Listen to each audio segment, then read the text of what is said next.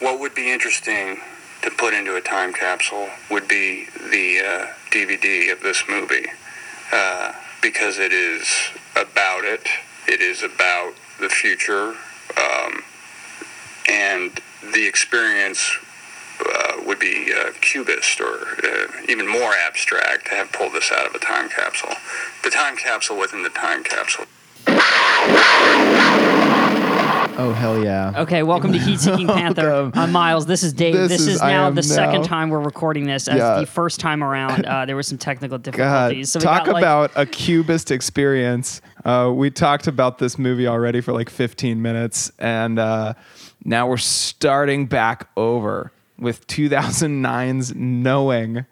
I feel a little bit like Lucinda. I do. I feel like the Whisper people are... If only the tragedy of your thing not recording earlier had been, if we'd known about it earlier. We could have saved all the lives lost in this tragic re-recording. Oh my God. So 2009's Knowing. Directed by Alex Proyas. Alex Proyas. We're going to hit all the notes that we just hit in private. And it may feel awkward, but... we'll get through it. Yes. We'll get through it.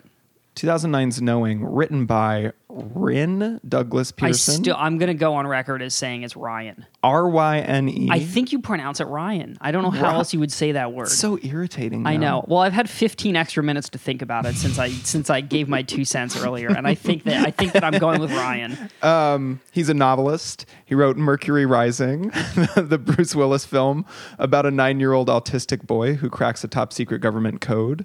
So, yeah. So he has a thing with disabled children and codes. Also, I forgot to say this the first time, but apparently he tweets a lot about bacon.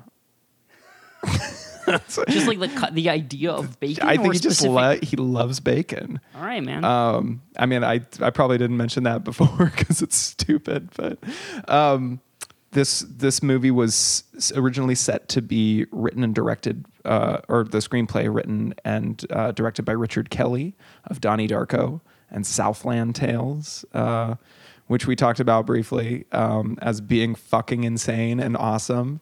I cannot stress enough how insane Southland Tales is. I don't know if I'd recommend it, but it is truly one of the craziest movies I've ever seen. If you want to see Justin Timberlake with like a gut shot wound,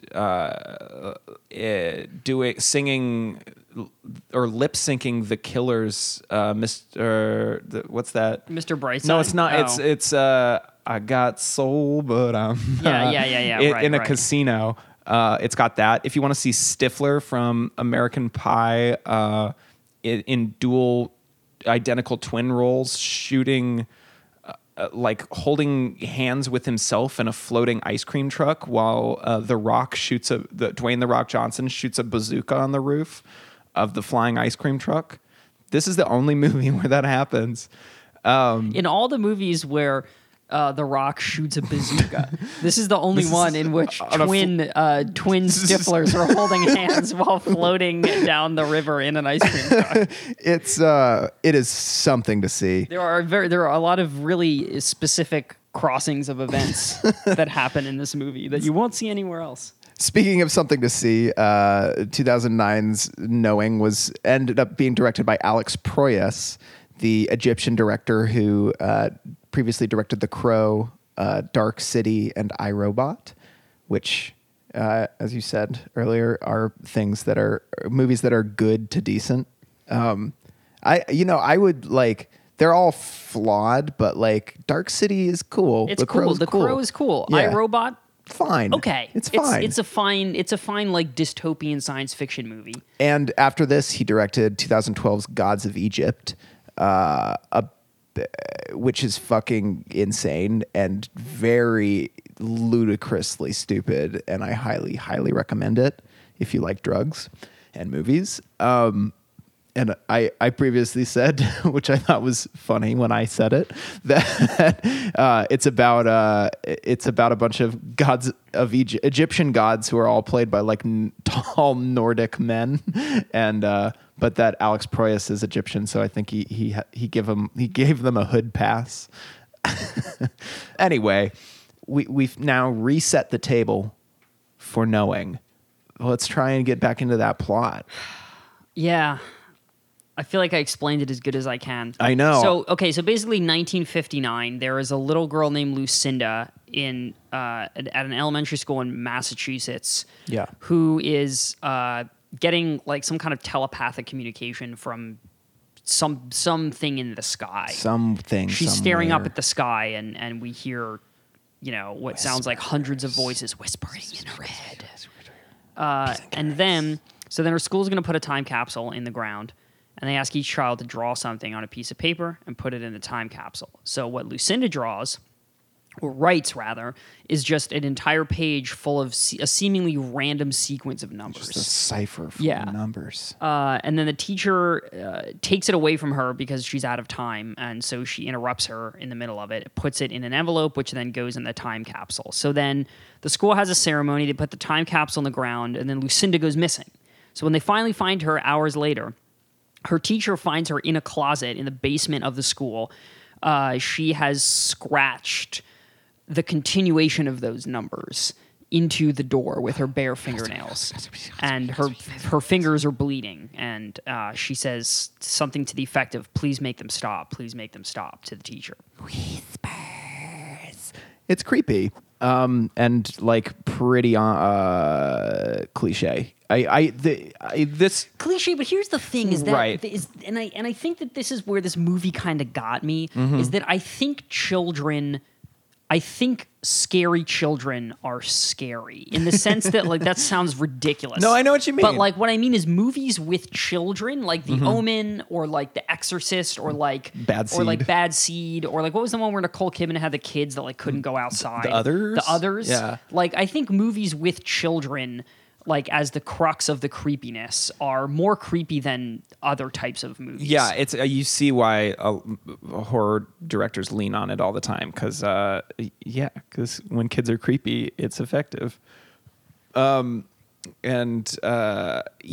something to be just said about this movie. I feel like cliche is not even like the word because I think this movie transcends the cliches. It's not a good movie, but it's definitely itself. It's definitely unique, I think. And I think it is an interesting. I think from a certain standpoint, it is the questions it poses about humans and consciousness and our place in the universe and how religion ties into it. I think it brings up interesting points. Yeah, like big questions that it doesn't really ultimately say anything about, but like big questions in all caps. Like but it's using that to keep you on the hook for the majority of the movie. And I think in that sense, it's successful. And it's not dumb. Like there are things about, there are elements to it that are dumb and are or poorly executed or undercooked or whatever. But the ideas in that the movie is wrestling with aren't dumb. Like it makes some valiant efforts at really talking about determinism, which, like you said earlier, it's like might as well be called Determinism, the movie. I mean, I feel like that's the big underlying thesis that we're supposed to get from it. Yeah, and just I mean, it wrestles. We're all here for a reason or whatever, like something to that effect, And it reframes biblical stuff in a sci-fi context, which is something I'm a sucker for. Does Gods of Egypt do that as well? No, so that's because I don't think so. But it's a no. It's it's pre-Christ.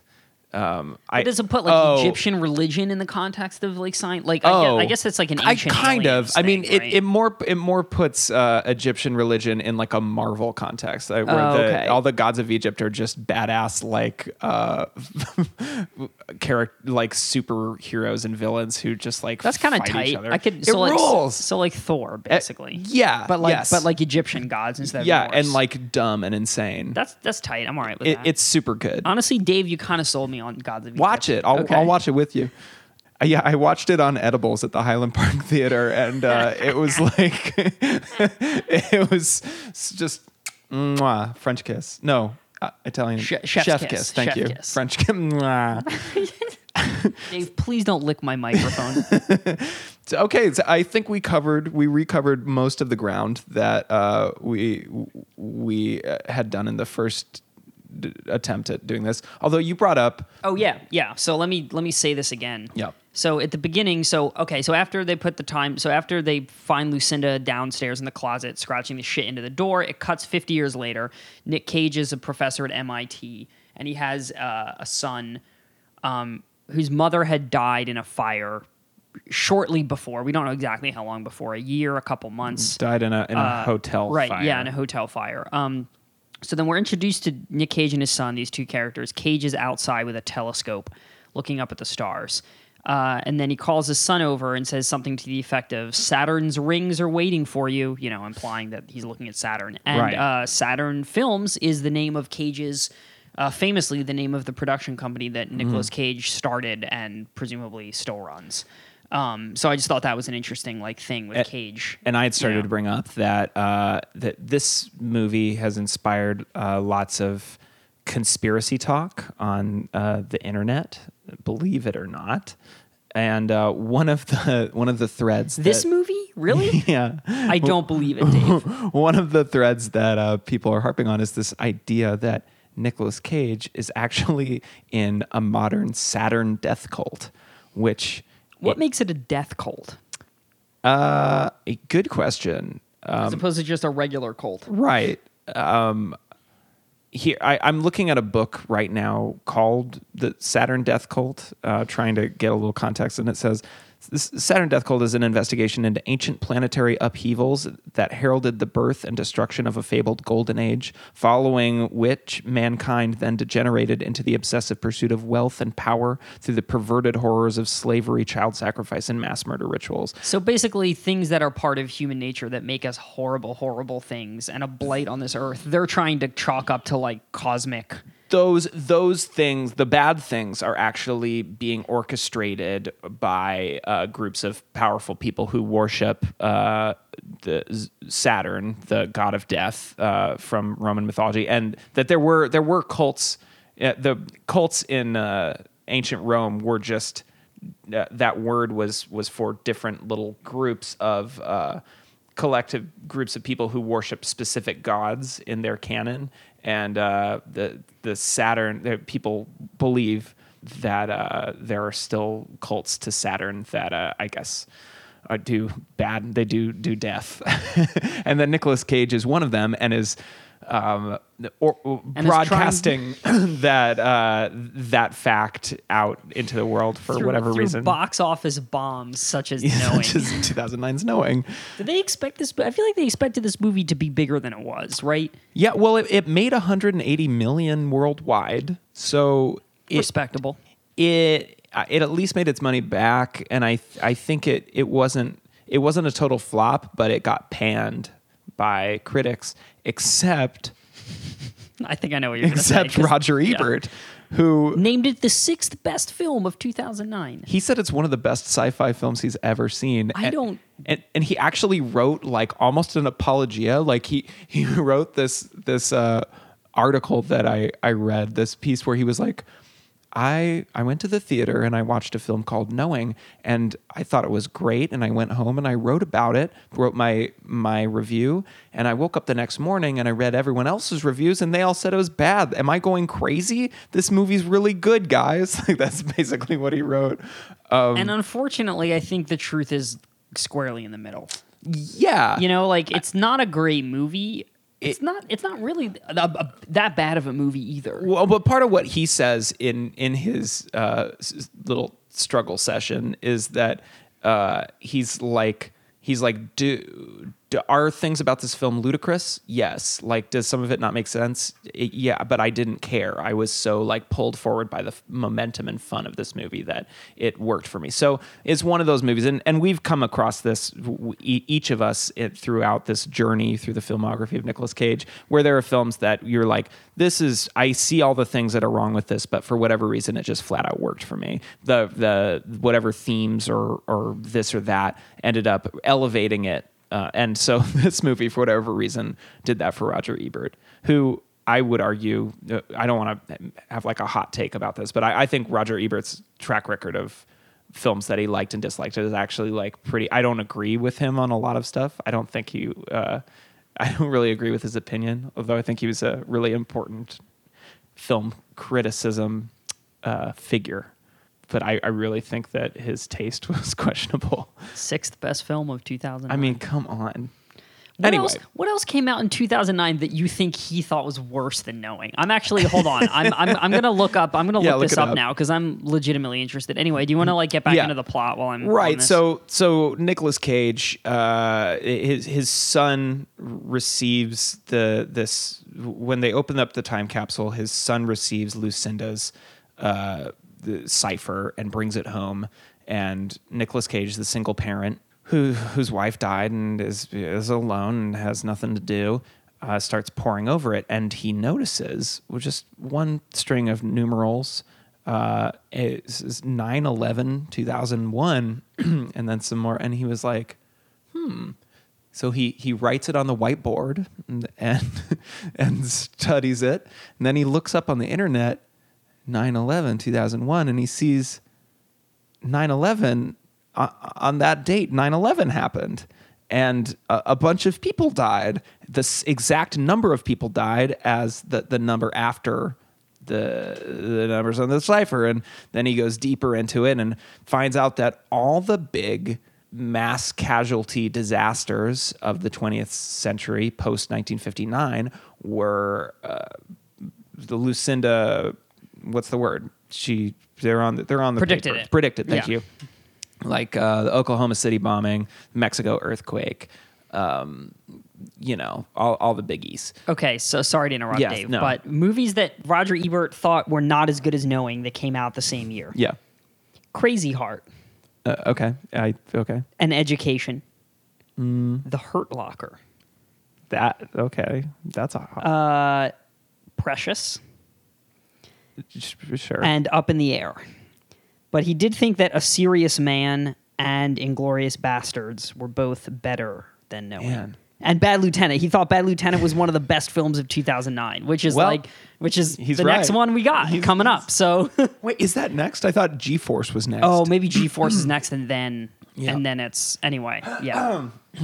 G-Force didn't make the list. Fuck, though. man, is G-Force next? G-Force and Astro Boy. Fuck, man, fuck. I'm sorry. If you'd have read the cipher that I gave you earlier, you would have seen that this tragedy was coming. It's been predicted for decades. That we're gonna have to watch the movie about the gerbils that are spies. But anyway, 2009 was a weird year for film. Specifically, Cage films. Yeah. Do you think this G-Force and Bad Lieutenant, Port of Call, New Orleans all came out in the same year, starring Nicolas Cage? Weird career, man. Weird career. Someone should do a podcast about it. So he finds that out, and the plot is off and running. I'm going to detour really fast because I want to talk about his hair. It's not as long as Bangkok Dangerous or Next, but it's still kind of parted. It comes back. He has this like extreme widow's peak, and then on both sides it comes back from this like point in these wings. He still has the wings. It's such a weird shape for a man's hair to take. It really is. And I think I almost have like Stockholm syndrome with it. Like it stopped. I had to like just like take myself out of the having looked at his face so much recently and be like, oh yeah, this is really strange hair. But it's weird.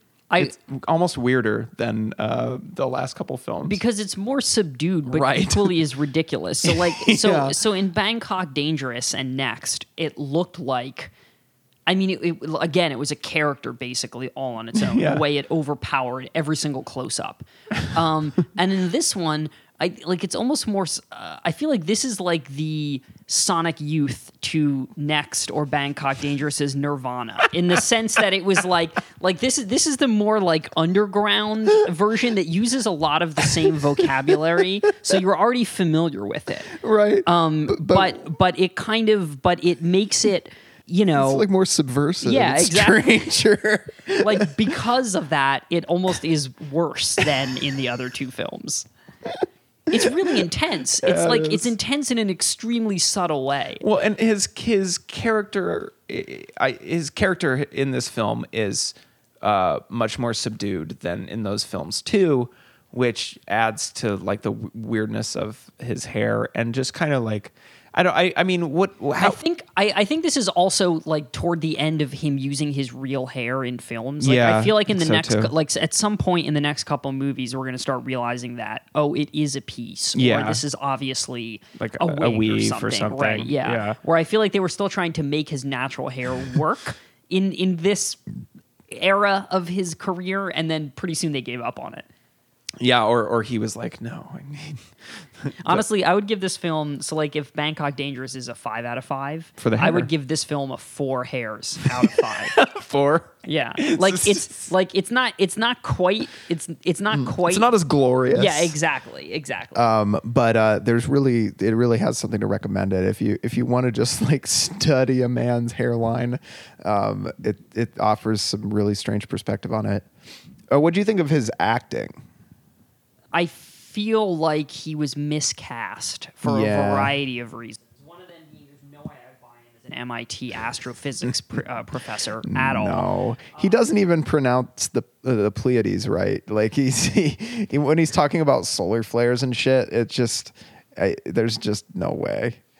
Yeah, and also I just think that he does certain things really well. Like in all the scenes, like in the scene with the plane crash and the subway explosion, which I thought the scene in the subway was fucking cool. Okay. Like that was my favorite part of the whole movie by a long shot. Like I think that it really worked well. More than the plane crash? I mean, the plane crash was cool. I think the quick cuts benefited the subway scene, whereas the plane crash seemed to be done in... Well, it was a one long... Oh, it was one long take? Yeah, I didn't know it was one take. Kind of showy tracking shot. And it was cool because the tracking shot was impressive from a technical standpoint.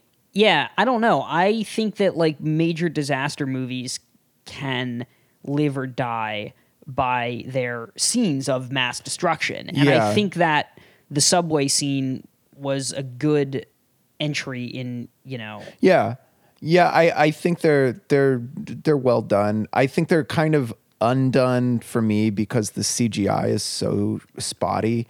And I think also the CGI was less noticeable in the subway scene than in the plane crash scene. The fire, especially in this movie, all the CGI fire is atrocious. Terrible. Oh, but anyway, what I was saying is I think Cage shines in this movie during those big action climax set pieces. Yeah. And in the scenes he feels most comfortable in those. Like he can do that in his sleep at this point. And like in the scenes where he's trying to connect with his son or like talk to the woman who is the daughter of the little girl Lucinda at the beginning. Rose Byrne. Right.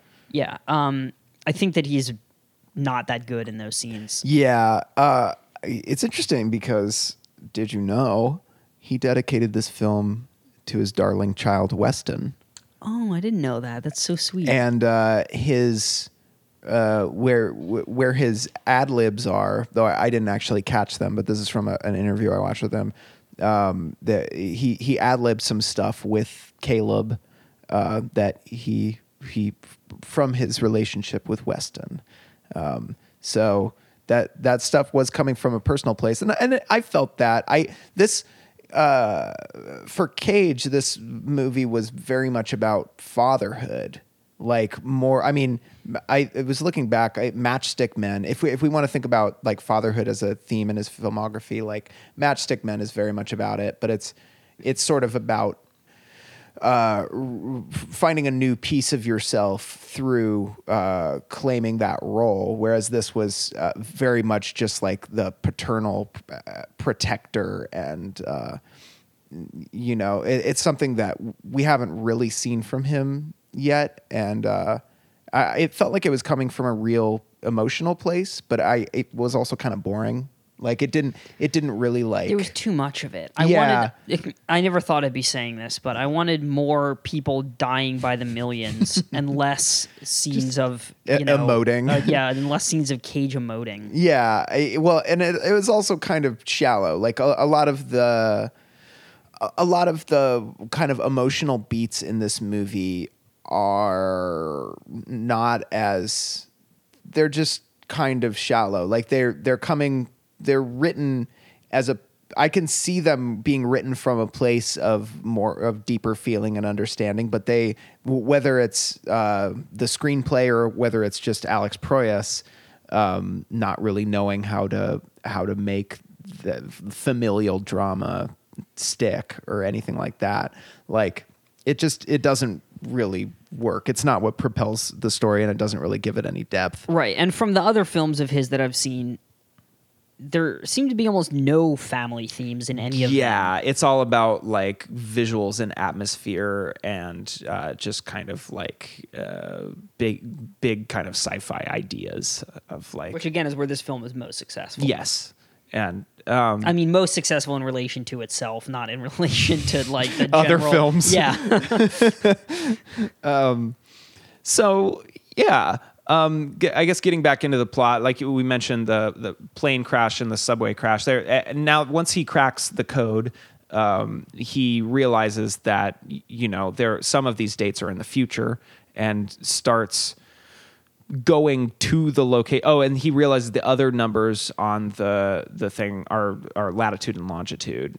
So he starts going to the locations at the times of these disasters. The plane crash, he sort of just ends up there. But that is the catalyst that makes him realize that the other numbers are latitude and longitude. Right. Because he's looking at his like GPS. Which, man, dude, this movie took place in a really specific pocket of time. Yes. Like before you had Google Maps on your phone, but after people had navigation systems in their cars. In his car, and he's technologically, it's in a really funny. Like he's pulling stuff up on MapQuest. They watch things on TiVo. It's all like this 10 years ago, suddenly feeling kind of like it's like, oh, that stuff's like a lot more than 10 years ago. Yeah. Like it is really only 10 years ago, but yeah. It feels like just based on the technology and the way that the characters interact with it, it feels like the late 90s almost. No one has a smartphone. Yeah, it's really strange. First, he just winds up at the plane crash. And I mean, I thought that scene was stronger than the subway for me, just in that this plane crashes right in front of him, and he just runs to the scene. And what really like resonated for me was this kind of like just the helplessness of, you have all these people covered in CGI fire, like running around and just dying in front of him. And he's I'm sorry. I'm sorry. I'm laughing at the CGI fire. Like I'm remembering all the bad CGI fire in this movie. It's also, really distracting. Also, this movie gets an A+ for the best use of a flaming moose in any film that I've ever seen. Oh God, I'm glad you brought that up. That scene. If we'll talk about like just the most ludicrously bad CGI, like there's a scene where Caleb has a premonition of the forest burning, and all these like PlayStation 2 like renderings of woodland animals run out of the woods just on fire.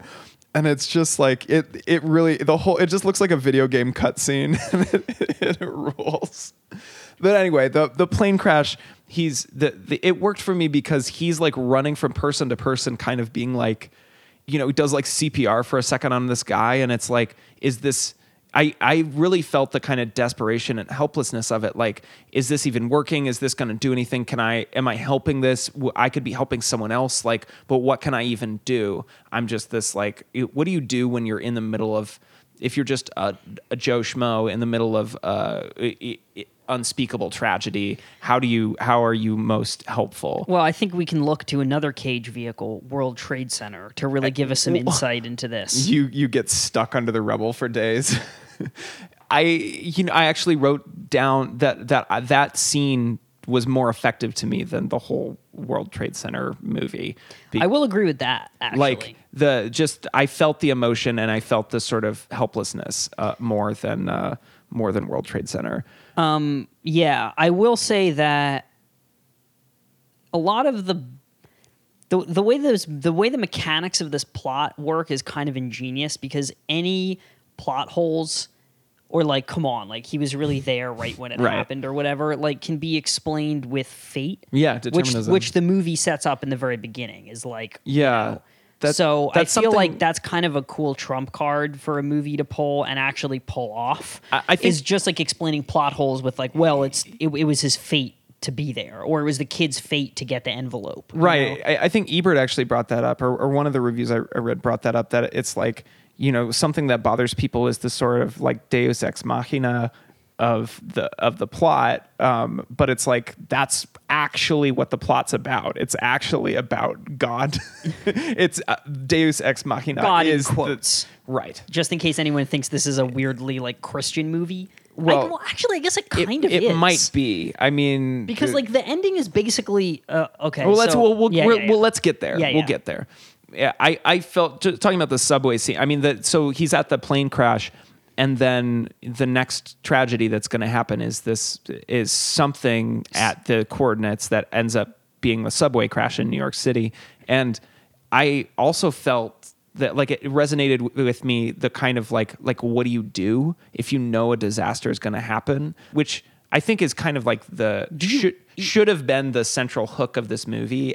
But I think I agree, and I think the cop out of this movie was actually okay. I'm gonna go into spoilers here, all right, because this is just like, this is inevitable. So skip if you don't want to hear it, and then pull the DVD out of a time capsule in 50 years, rewatch it, and then listen to the rest of this episode. Yeah, have the Cubist watching experience. Yeah, but there's or I think the ending of having the world ending as a cop out, because I think the more interesting movie would be one man's like total desperation in realizing that he can see, or he knows when all of these people are going to die, but he can't do anything to help them. Yeah. And I think that just happening in perpetuity to someone is like a way more terrifying, like psychologically, and like what it would do to him as a person, than just this idea that, well, now the world ended, like everyone's dead. You know what I mean? I agree. I think that I would have liked that movie more,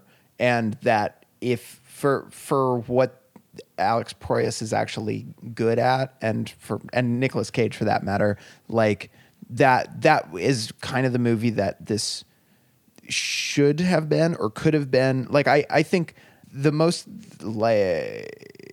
that my sort of lizard brain was engaged was in those moments, and the kind of idea, it just that the panic of how do I warn people? Because what he does, he basically like calls in like a fake bomb threat and be like, get everybody out of that area of New York City, like something bad's going to happen. And he shows up, and of course, like everybody's still there, plus a bunch of cops just to see. And he goes up to the cops and he's like, why didn't you evacuate everybody when I called? He's like, whoops, and starts running around. And it's like, well, I guess what else would you do? Like, what can he do to get everybody out of an area?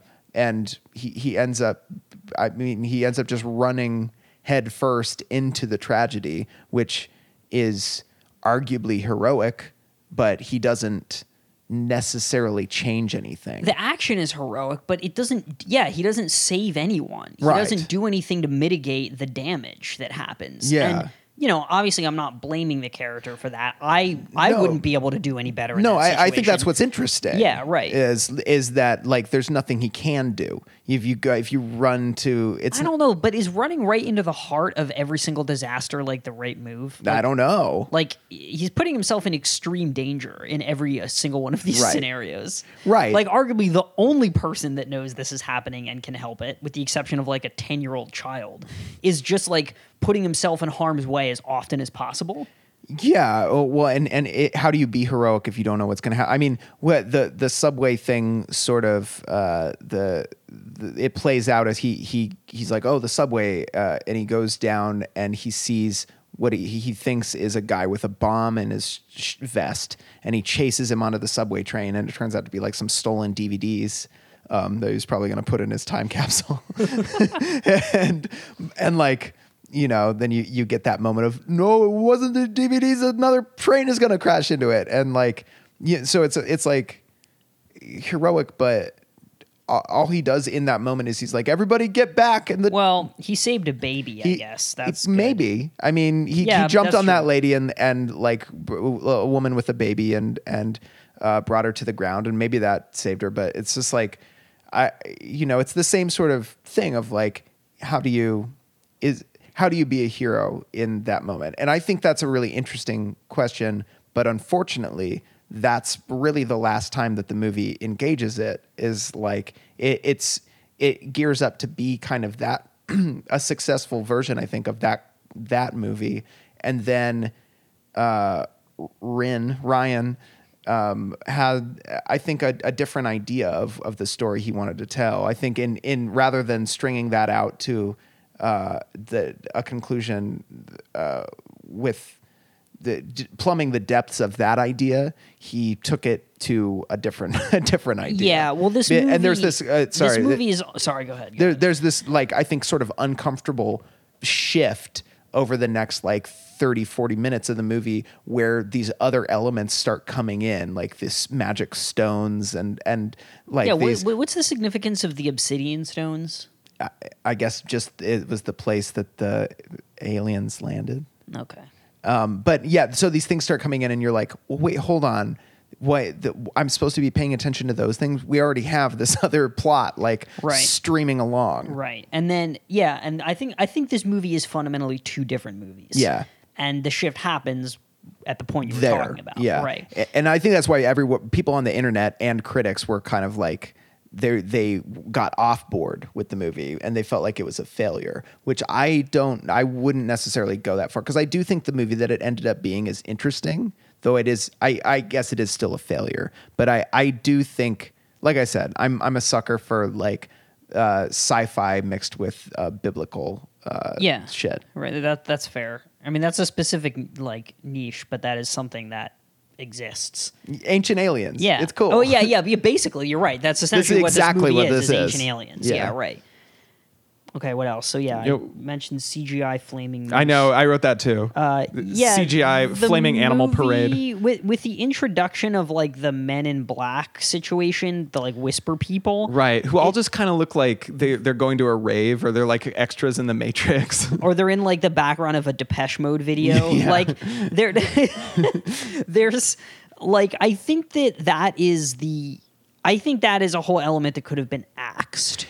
Is having physical human embodiments of these. I wrote that too. Right? Like, why did they need to be dressed that way? They didn't need to be in, because we already got the impression from the whispering and the psychic whispering voices that the kids heard. Why are they even showing themselves? Right. And I think that it kind of took on like a really bad X-Files episode feel every time they came on screen. Oh yeah, that's exactly it.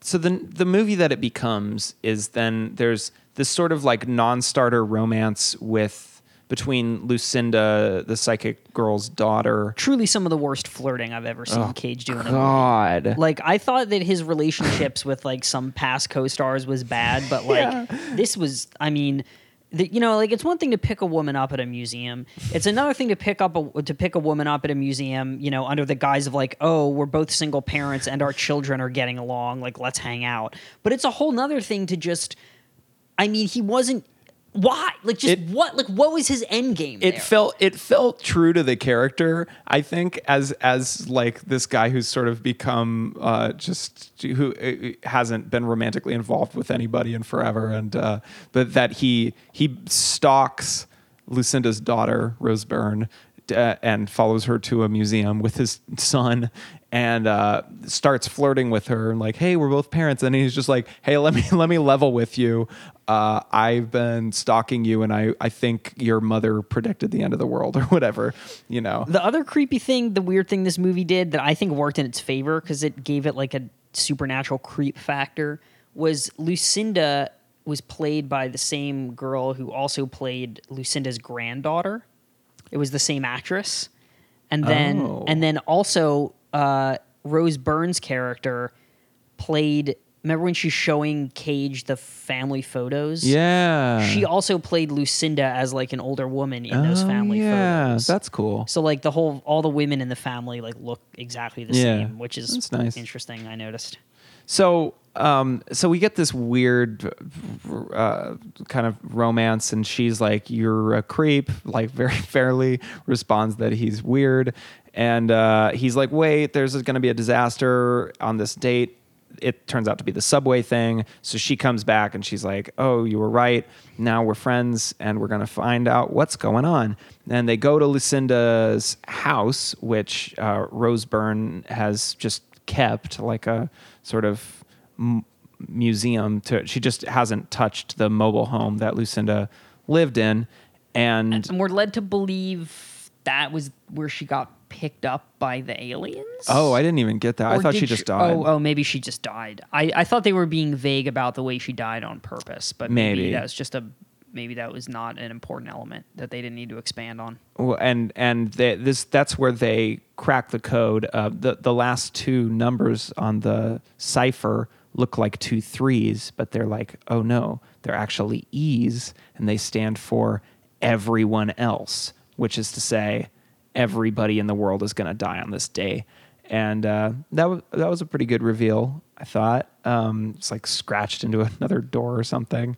Yeah, so then it turns into this big kind of messy rush. Like how is everybody going to die? It's going to be from solar flares, which scientifically inclined people on the internet are like, fuck no, that would never happen. Upset about. Which, like, fuck you. It's a movie. Fine. Get over it. I don't know. Yeah, who gives a fuck? That's not what I'm hung up on. So I'm more hung up on Cage's bad flirting than I am on his hair. Then there's all this like running around and yelling. They're gonna go to these caves to hide from the solar flares. Like, we gotta get to the caves. No, we have to go do this and that and this and the other thing. And this part that I truly don't understand, where Cage was like, "Oh, I need to figure out the rest of the cipher that Lucinda left." How did he know that? How did he know that she did that? To go look for it, even. I think. The teacher, when her teacher had said that she was scratching numbers into the door, but what didn't make sense to me was that the door of the broom closet of the school was in Lucinda's house. Oh, no. Yeah, well, no, you missed the whole. You must have missed the whole part where he drives to the school. Oh, he went to the school and rips the door off the hinges and then drives it back to his house to basically like peel off that's 50 years of layers of paint and dust to like find where she scratched the numbers. The last numbers. Which he finds completely improbably. Right. And so he's like, oh no, the caves aren't, he decides in the same sort of insane way that he was like, the solar flares are going to kill us. I have to make up with my estranged father and tell everyone to go underground. Then he's also like, wait, no, they're not. It doesn't matter. I have to go to this other place and see what's going to happen. And so while he's doing that, Rose Byrne freaks out, takes the kids, goes to a gas station, and while at the gas station, the Whisper people abduct the children and take them to the spot where Nicolas Cage ends up going. And Rose Byrne tries to follow them and gets T-boned by a semi and bites it. Which it was alluded to earlier in the film. The date being October 19th or 9th, whatever. It was whatever the date predicted for the solar flares. Rose Byrne's character kept saying, or maybe not kept, she might have only mentioned it once or twice, but she made a point to say, Lucinda always told me that was the day I would die. So we're led to believe that she meant you're going to die in the solar flare, but we find out really she ended up dying in this tragic car accident while she was trying to rescue her daughter. Yeah. So that's crazy. And I mean, any crazier than the other shit that happens in this movie? Less crazy than the stuff that happens next. So, so Cage follows the children to a spot where out in the woods, full of these round black stones that have kept appearing in people's possessions, like Lucinda's, or there's a part where the Whisper people roll up in a car and hand one to Caleb, which is, kind of a moment that's the kind of shit that like just didn't need to happen, that I felt like where the gears were grinding as it was turning into the movie that it became. But so he rolls up there, and the reveal that these Whisper people are aliens or angels of something like that, and they've come down in a spaceship, and they're going to take Caleb and Rose Byrne's daughter away into space, and that this stuff has all been planned out, and Caleb's like, it's fine, Dad, it's cool, this is all okay. And there's a lot to talk about here, because so this is where I think a lot of people were very frustrated with the film. Something I liked is there's an engraving of Ezekiel seeing, in the Bible, Ezekiel famously had a vision of a wheel within a wheel spinning in the sky. And a lot of people, Ancient Aliens people, think that was a UFO. And Dave, it was a UFO. Yes. That's the only explanation for the pyramids being built. Oh, really? You didn't know about this? No. Well, thanks for telling me. There's a little show called Ancient Aliens you should watch. I thought it was neat that the spaceship that ends up coming down is a bunch of spinning discs inside of each other. I thought the design of that ship was bullshit. You didn't like it? I understand why they did it for the sake of it matching up with the Ezekiel thing and making the biblical connection that much more obvious. Did you like how it looks like a Lego bush? No, it did totally. I didn't even think of that. That makes me like it maybe a little more. But the thing that initially really turned me off was the orb that comes down. It looks like a giant hamster wheel. It's a hamster wheel within a hamster wheel. It's what? Who? I don't know. The whole design of that. God designed it, Miles. All right. Yeah, fair enough. It was silly but unprecedented, I think, in sci-fi. I'd never seen a ship that looked like it, for better or worse. And the kids show up holding bunnies, which white albino bunnies. Which also, did you notice when Caleb is introduced at the beginning of the film, he's holding a bunny in the backyard? Yeah, but then the bunnies, there's nothing about bunnies for between that scene at almost the very beginning and that scene at almost the very end. There is no other mention of bunnies anywhere. Also, I don't think anything biblically. There's no biblical significance to bunnies either, so I don't know what the deal is with that. And there's a kosher thing with bunnies, right? Is there? You can't have a rabbit on the same plate as no, I don't know. I'm making that up. I have no idea. So the aliens take the children away to honestly my favorite scene in the whole movie. Dave, I think we have extremely differing opinions on the ending of this movie. Yeah, well, you didn't like Eden? No, okay. Well, but I'll tell you why I didn't like Eden, which involves talking about the part that happened between the children getting picked up and then the last scene, which is why I think the Eden scene ruined the movie. Was, I mean, not ruined it. There's a lot of things that contributed to it ruining itself. But the ultimate fuck you at the very end of the movie. I like the idea of the world ending as the end of a movie. And as much as that seems like a grandiose cop-out of everything that came before, that's the natural logical progression of where the movie was going. Yeah, it's a pretty good ending to a movie. Right, and also I think that it was kind of cool where I think that it was bittersweet. And honestly, one of the most emotional parts of the movie, where he finally makes amends with his father in the last minutes before the solar flare consumes the whole city. Yeah, I thought it was one of the best scenes in the movie was him his son gets taken away by aliens, and he drives through the crowds of people looting and going crazy and rioting with this kind to the tunes of Beethoven's Seventh Symphony, it's a Beethoven piece. I'm not sure which one. Famous classical pieces. Yeah, and makes up with his dad, and his father, who's a pastor, and his sister, who's also religious, and they hug. His father had said earlier that he's not going to go down into the sewers or whatever to hide. If it's his time to go, it's his time to go. And Cage, what does he say? He says his father says, "This isn't the end, son." And Cage says, "I know." And then the solar flare hits them, and they get burnt to a crisp. And you didn't like that. That didn't work for you. Roll credits. That's where I think. Not quite. But I'm saying that's where I think it should have happened. And that's why I think we have different opinions about the last scene. But you liked the scene with Cage and his father. Yeah, I liked it too. Yeah, I really liked it. And honestly, I thought that was a good ending to the movie. I was all ready for that to be the end. And then when it cut to the next scene, which there's something like lyrical and beautiful about that, about accepting fate.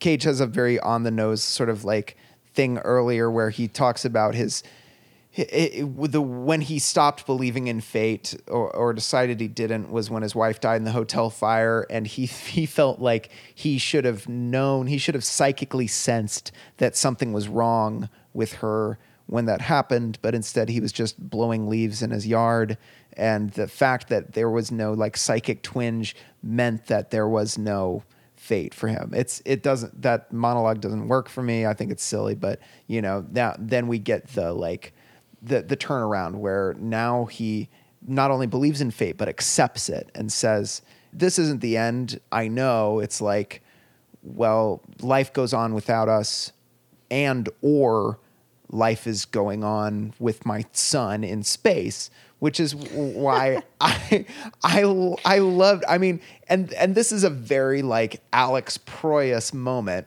of, we see Caleb and Rose Byrne's daughter, Abby, in Eden, which is like it's these like waving grasses that look kind of like sea anemone, and they have their bunnies and they're running around, and you see multiple planets in the sky, and you see this big tree, which I think is supposed to evoke the tree of knowledge, and it's like, this is new Eden. We're starting over. These kids are gonna grow up and fuck, and then I don't know, eat an apple and make the aliens mad at them. Yeah, something. right. But and also, yes, it's on the nose. It's not artistic in the way that it would have been if it had ended without showing that. Right, and it turned the end into less of an idea of like aliens controlling, less civilized, quote unquote, civilized planets, and more into a direct correlation between aliens are our gods. Yeah. You know what I mean? Which is like less interesting to me than the idea of who knows where the kids went. And who knows why they went there. Right. You know what I mean? Right. I don't want to say it's less artful, because I think there is an art to what Alex Proyas does. If he's good at anything, it's ludicrous CGI visuals. Well, and it was done, the sequence was done in an artful way. Yeah. I just don't like what it said about the general crux of the movie, and how it kind of soured the idea of like, just because all of humanity died, that doesn't make humanity worthless. And I feel like the ending made that too saccharine of a point. Oh yeah. You know what I mean? It's definitely saccharine. Yeah, it almost feels to me like Alex Proyas, or maybe Rin, couldn't help himself. Like he had to show. Well, it almost feels like that ending was focus grouped too. You think so? Like they showed the film to an audience without that last scene, and then they were like, "That's it. Everyone in the world dies. That sucks." It's and then a downer, they were like, right? And they were like, "Hurry up! Put this scene on that shows the kids like being taken to the other planet, and everything's fine." You know what I mean? Which would be interesting, because I think that scene ends up being something that sort of doesn't really please anybody. It like you're saying, it doesn't make it. It doesn't deepen it. It sort of makes it exactly. It makes it. It spells it out, and it makes it. It gives it a sort of uplift that maybe doesn't really work. I mean, it turns the end essentially into like the rapture. Yeah. Where like these kids are the only ones that can hear. Oh, well, we also forgot to mention, we also see all the spaceship, after the spaceship takes the children and flies out, we get a shot of the Earth from space. Right. With multiple of these spaceships leaving from different points in the world. Oh. So did you catch that? Yeah, but I didn't think about it. So so basically we're led to believe that there are pockets of like psychic children around the world that they had planned to take, so that it wasn't just these two kids as in Adam and Eve. It was like many children around the world. The aliens are just breeding us like dogs. I mean, basically, that's basically what the end of the movie. That's the thesis that the movie gives us at the end. And that's why if it's focus grouped, it's interesting because it's not gonna appease anyone with a religious bent because it is so sacrilegious, and it's not going to appease anybody without a religious bent either. To work, it hinges on having an emotional attachment to that story. Yeah, and it's interesting because as someone who was raised Catholic but has I've never in my life thought that there was, any sort of contradiction between like God and science. Mm-hmm. I think it's easy to read them as symbiotic in a certain sense. This really bothered me. And it shouldn't, because essentially like what it's saying is, just because God isn't who isn't a man in a white beard, that doesn't mean that humanity isn't still being taken care of or like chosen in a certain way, which is kind of the best of both of those worlds when you think about it. But for some reason, it really rubbed me the wrong way, and I don't know why. Yeah, well, I think I'm trying to, because it didn't work for me necessarily. Like I'm not going to recommend this movie to a priest or any kind of like chaplain. Yeah. But again, like, I guess I appreciate that this movie, like I said at the beginning, is not dumb. It has things on its mind, and I think it makes a valiant effort to deal with them. It could have been better, but I think I appreciate that. I appreciate the movie that it decided to be, even though I think it's a less successful movie than it would have been if it had been a more direct sort of action potboiler. I feel that. And just like movies, especially like an action sci-fi movie that tries to tackle religion and determinism in like a sincere way is an aberration. Like it's not something you see a lot of, and one that does it to the degree of success that this movie does is interesting. Now, again, like this is not a very good movie. Like it in terms of like working in the ways that I want a movie to work. Like it's like 2 hours long. It didn't totally necessarily hold my attention. I've seen it twice, and I basically forgot everything except for that it was about like numbers and then the aliens and the silly Garden of Eden at the end. And it didn't make me examine my feelings about religion or science or whatever. Like it didn't succeed in that way, which is probably what I think it's aiming for.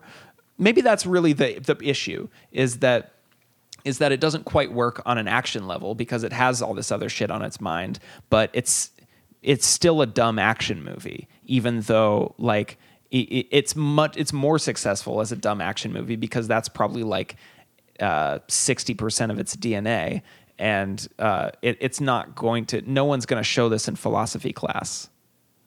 Should they? Here's what they should do. Put the DVD in a time capsule and dig it up in 50 years and show it in philosophy class. So cubist. Are you students ready for a cubist viewing experience? What's a DVD? What's wrong with that man's hair? That's the only takeaway children in 50 years have from this movie is what the fuck is wrong with his hair? So, yeah, I mean, did we do it? I feel like I think so. Let me look at my notes in case there's any like one-offs that I want to just throw out there.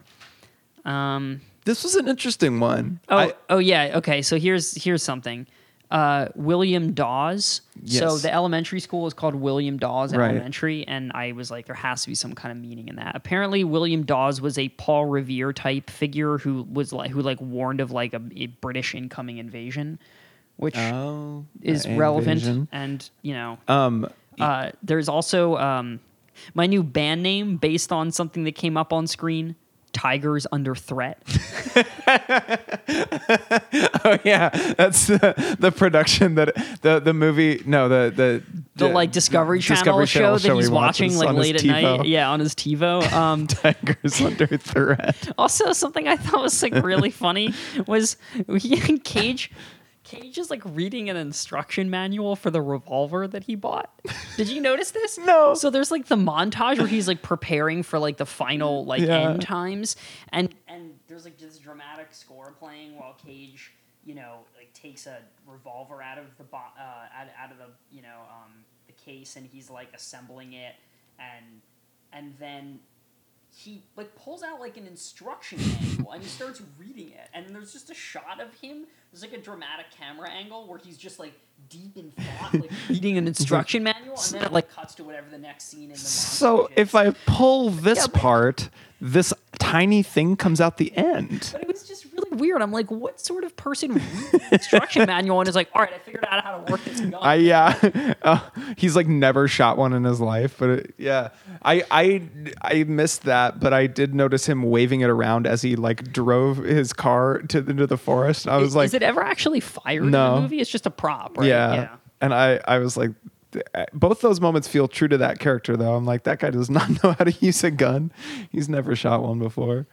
But speaking of the William Dawes thing, that is mentioned in all the conspiracy talk online, as is the fact that the subway disaster happens at Lafayette Street. And I think Lafayette was another figure in Revolutionary War times. I started to read about it, and my brain kind of glazed over. And I want to pull some connection to National Treasure, but I'm too lazy. So anyway, as well as Cage being in a Saturn death cult, there's also talk of him making Masonic gestures and symbols in this movie.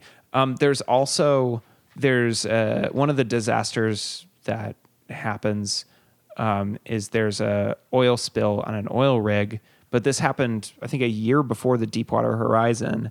So InfoWars has a theory that's something that they call predictive programming, where I think the idea is that you see that disaster happening in this film, and it sort of makes you. It lulls you into more complacency when it does happen. I think the idea that this movie is... because Rin was like told by the government that this is going to happen, so you should put it in the movie, and he was like, okay, no problem. The InfoWars thing that I read literally just says, is this predictive programming? I don't know, but they're just an idea, just a thought. So yeah, the idea of anybody sending out larger government appointed messages through this movie is funny to me. This movie of all movies, but there that is. Another just completely random thing, but this was shot in Australia. Oh yeah, I read about that. Which is weird. It was in Melbourne. Yeah, considering that all the action takes place on like the East Coast. Yeah, like I'm used to like Vancouver, BC standing in for American cities, but Melbourne standing in for Boston is weird. Boston and New York. I mean, they CGI all the fucking buildings anyway. Yeah, the whole and it's everything is painfully obvious that it's all CGI'd. Again, I don't think we can stress the bad CGI in this movie enough. It's really bad. That scene of all the animals on fire, though, when. It's pretty metal, though. You do have to admit, like it looks bad, but it's pretty fucking metal. There's like all these deers, hawks, like all these woodland animals just running from a blazing inferno that reaches up into the sky in like slow motion. If it was a cutscene in like Silent Hill, it would work 100%. But the fact that it's taking place in a movie with that's supposed to be reality is really silly. Well, not only that, it's taking place in an alien-induced hallucination in a 10-year-old's brain. Oh, okay, yeah. So it's not even happening in the reality. No, of the you're movie. right. You're right. All right. Well, next time we are watching G-Force. I don't think I've looked forward to a movie less than this in a while. Well, maybe The Ant Bully. but I think having seen The Ant Bully, I think now it's like, okay, well, I've done that, so the Ant Bully turned out to be so spectacularly weird that I have hopes that G-Force will have something in it to recommend. I mean, it's a movie about gerbils who are spies, and Cage plays a character named Speckles, I think, in it. So there's got to be something. If we'll be here, and hopefully you, dear listener, will also be here. I really hope if you have not watched a Cage film that you haven't already seen before listening to the episode, I hope that this next time is when you finally decide to do that. Because I really question the life choices of someone. I mean, it's bad enough we're watching it to record the episode. Right. But I think that says something about someone that chooses to listen to our episode about an animated gerbil movie without actually having seen the movie. I like to imagine that I think the perfect audience is someone who was forced to see G-Force for some reason, like they saw it with their nephew or something, and now they can have some other adults kind of commiserate and give and be like, yes, that movie did exist, it did happen, and your thoughts on it were correct. So if you've been forced to see G-Force, please email us with your harrowing story of survival at heatseekingpanther@gmail.com. And rate us on iTunes. Do that. That's the thing. Please, for the love of God, rate us on iTunes. I don't know why it matters, but it matters. Somehow, we're not getting the listenership, and it can't be because it's not the content. It's not the content's 100%. This shit's gold. fucking gold right here. There's no way it's the content's fault. So it has to be the algorithm's fault. Yeah. I blame the computers. Or you know what, Miles? I don't blame anyone. It's just fate. It's going to be okay. It's going to be okay because we're going to get taken up by a giant hamster wheel. This isn't the end, Miles. I know. I'll see you in Eden.